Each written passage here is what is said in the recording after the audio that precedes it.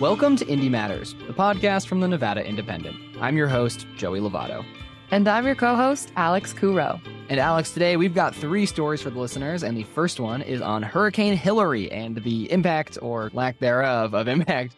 Yeah, and then after that, I talked to our reporter, Eric, about his story he just did about manufacturing in Las Vegas. And then I talked with our education reporter, Rocio, about her new education newsletter.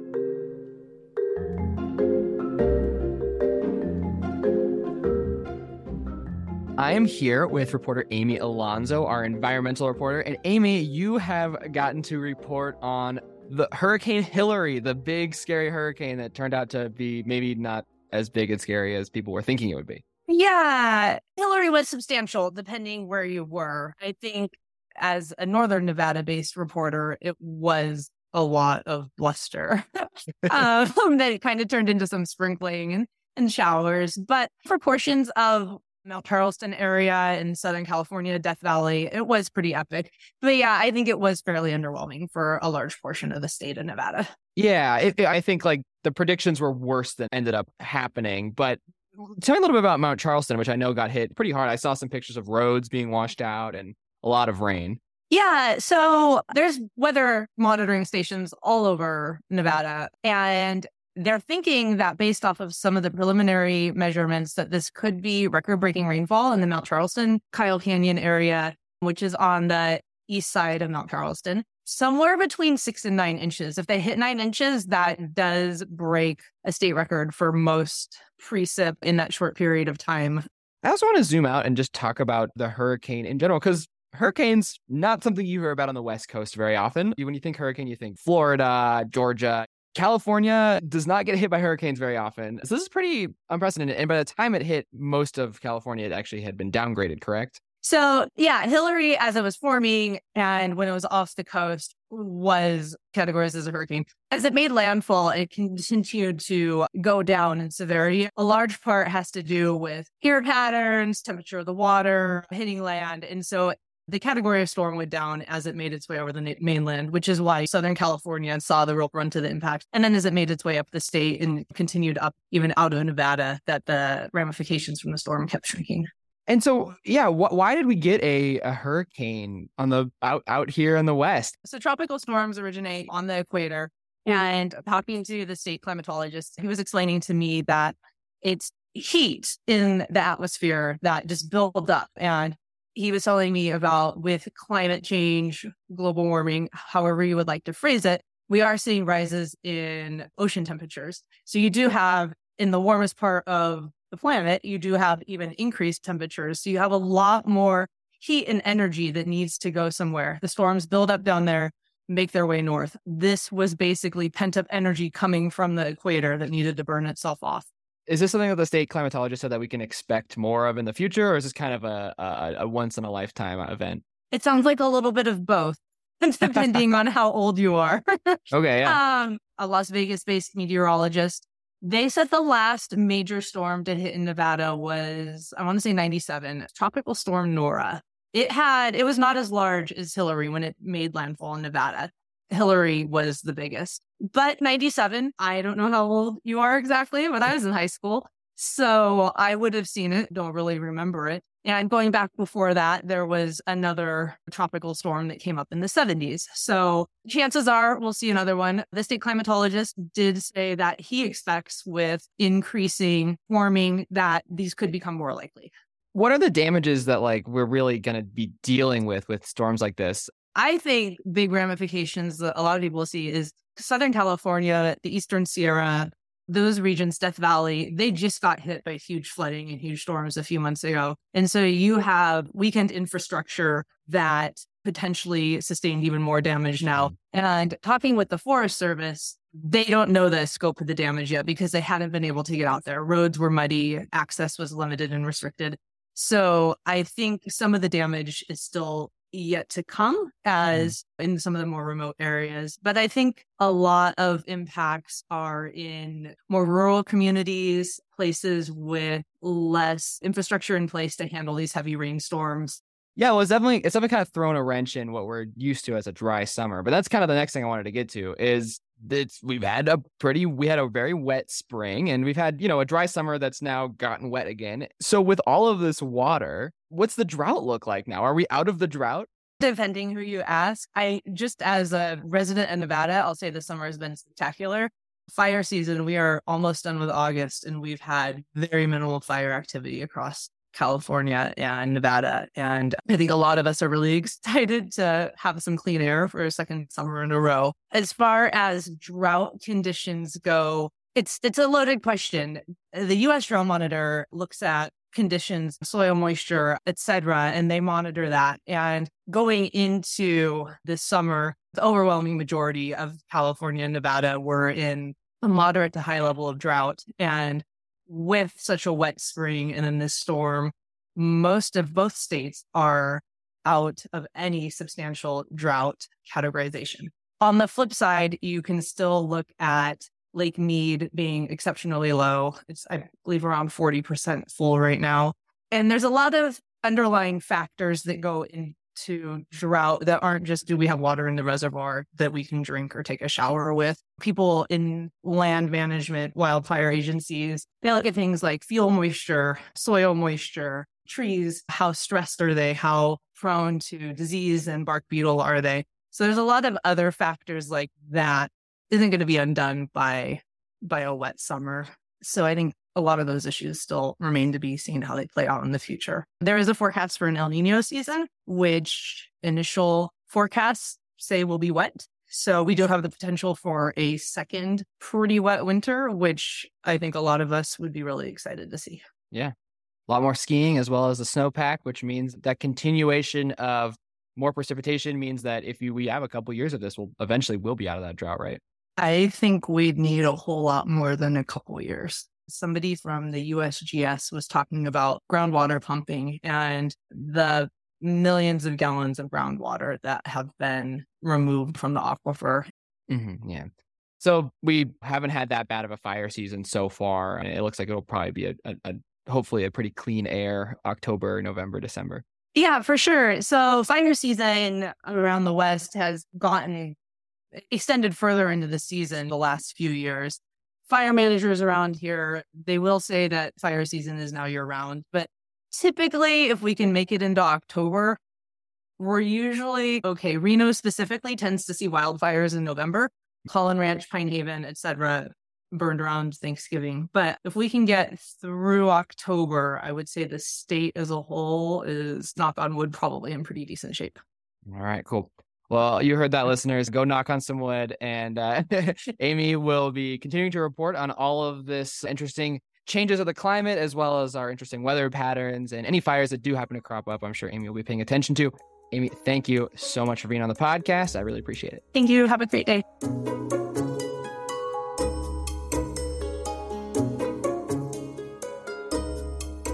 Hi, Eric. How are you this morning? I'm good, Alex. How are you? I am doing great. We just kind of had a hurricane. Nothing really happened here in Reno, but what's going on in Vegas? Yeah, as an East Coaster, I've seen a lot of storms in my day, and I was kind of excited to be in Vegas for the first big storm expected in years, but it didn't really hit me that hard.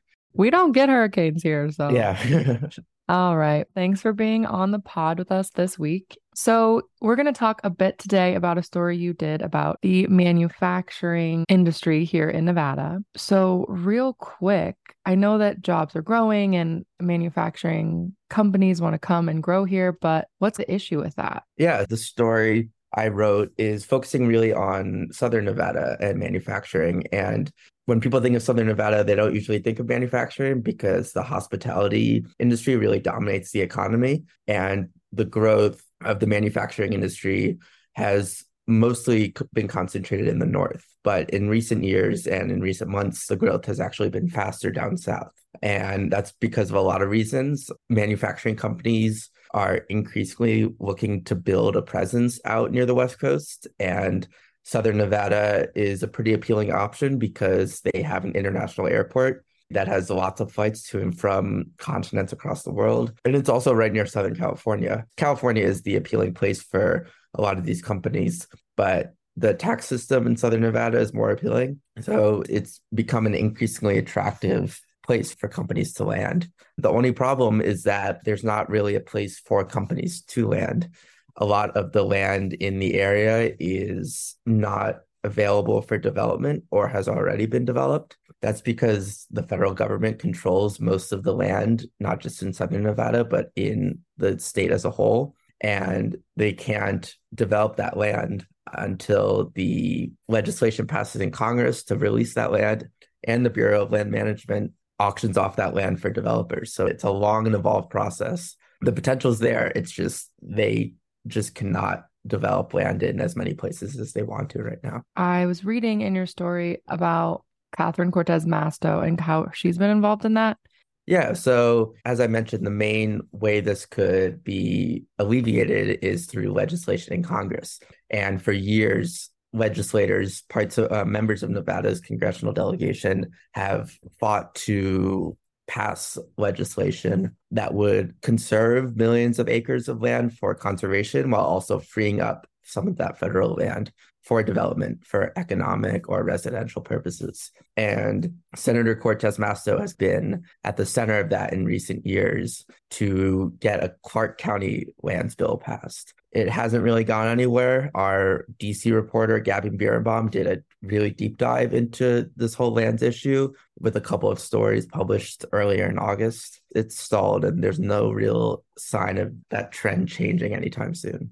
And as far as the economy, expanding this, what could that do for jobs and just the economy here in Nevada? Yeah, so economic officials that I talked to in Southern Nevada really want to build up sectors that are not as reliant on the hospitality industry. Because as we saw during COVID, the hospitality industry was hit really hard. And when the hospitality industry makes up so much of the area's economy, it makes the area more susceptible to economic downturns if an event such as the pandemic happens. So they want to diversify their economy and build up other sectors so that if a recession happens or if, God forbid, another pandemic happens, they are better prepared for their economy is better prepared to withstand that.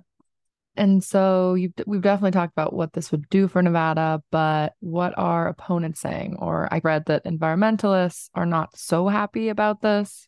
Yeah, so environmentalists have long been opposed to development of public lands. They see it as something that should be preserved and protected and conserved. And they worry when talking about Southern Nevada specifically, drain the region's water supply, which is already very scant. And they also worry about just emissions that could arise from any kind of development that takes place. So while legislation that would free up public lands does preserve a lot of acres for conservation, they don't know, the environmentalists that I spoke to don't know if that is enough. And they still would be against any kind of legislation because it would involve the development of thousands of acres of land. Is there anything else you want to add?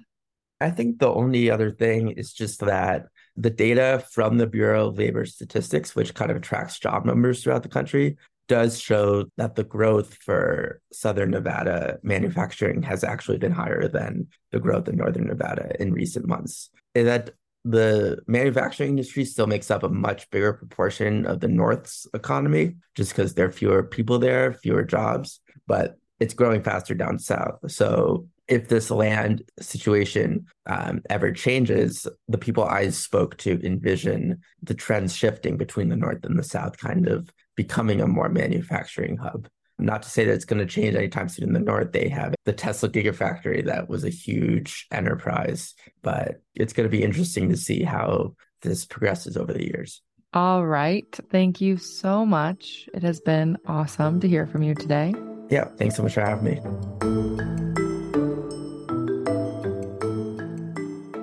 Hi, Rocio. How are you today? Hey, doing well. Staying busy. So we are here with you today to talk a bit about this really new thing that you're developing, which is an education newsletter. Yeah, so we decided to launch a K through 12 education newsletter. The first edition went out last Tuesday. And so the basic idea of it is that we wanted to supplement a lot of the coverage that we do So if you're a regular indie reader, you'll know that a lot of our stories go in depth.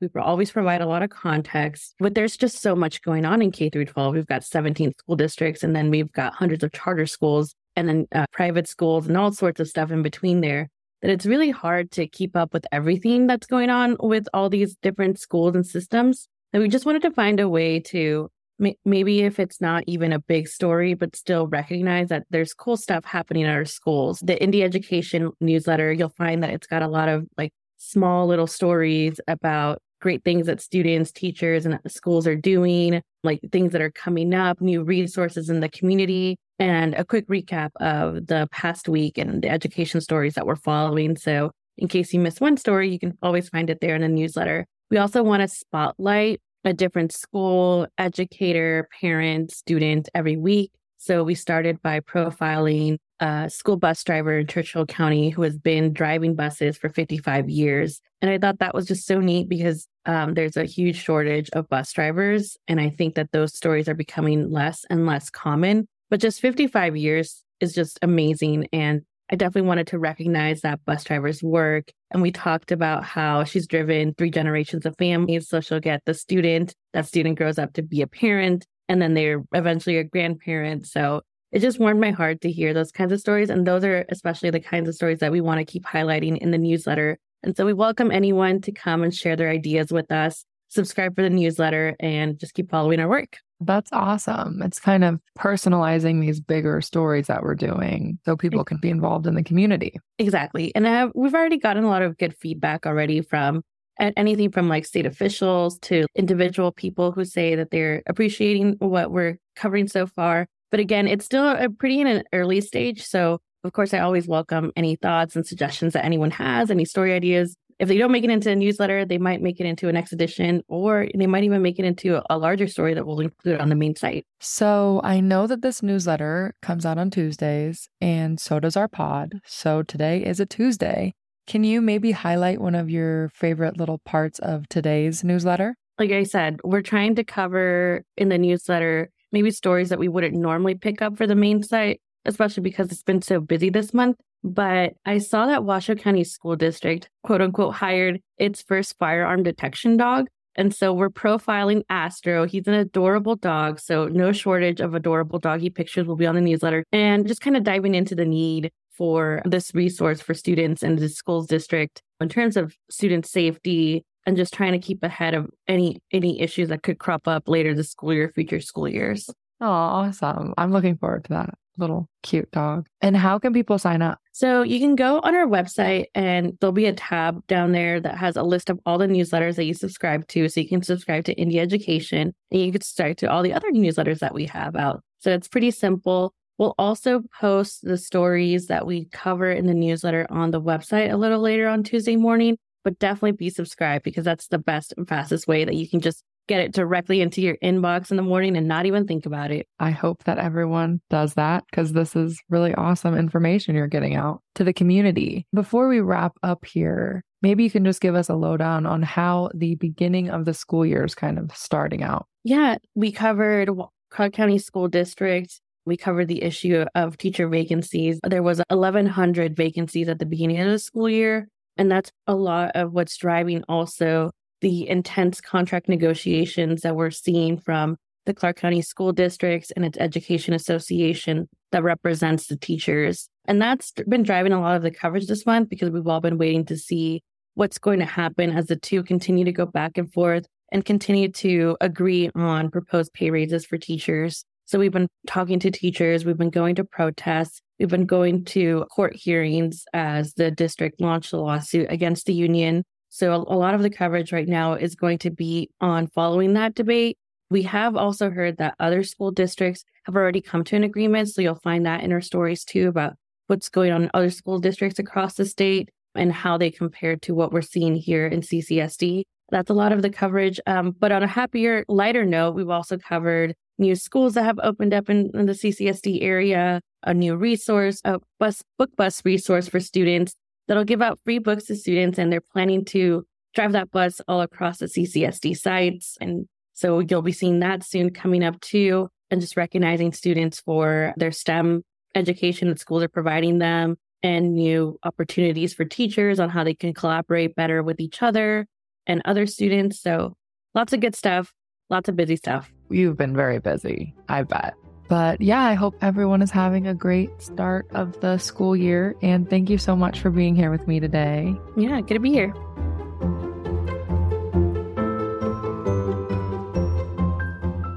Thank you for listening to this episode of Indy Matters. We want to thank Amy Alonso, Eric Nugaborn, and Rocio Hernandez for being on the show today. This show is produced and edited by me, Joey Lovato, and Alex Courreau, with additional help from Michelle Rendells. If you want to support the show, leave us a rating and review wherever you listen. You can also email us at podcast@thenvindy.com. Our theme song is from Emily Pratt, and we have additional music from Storyblocks, June Pearson, and Joey.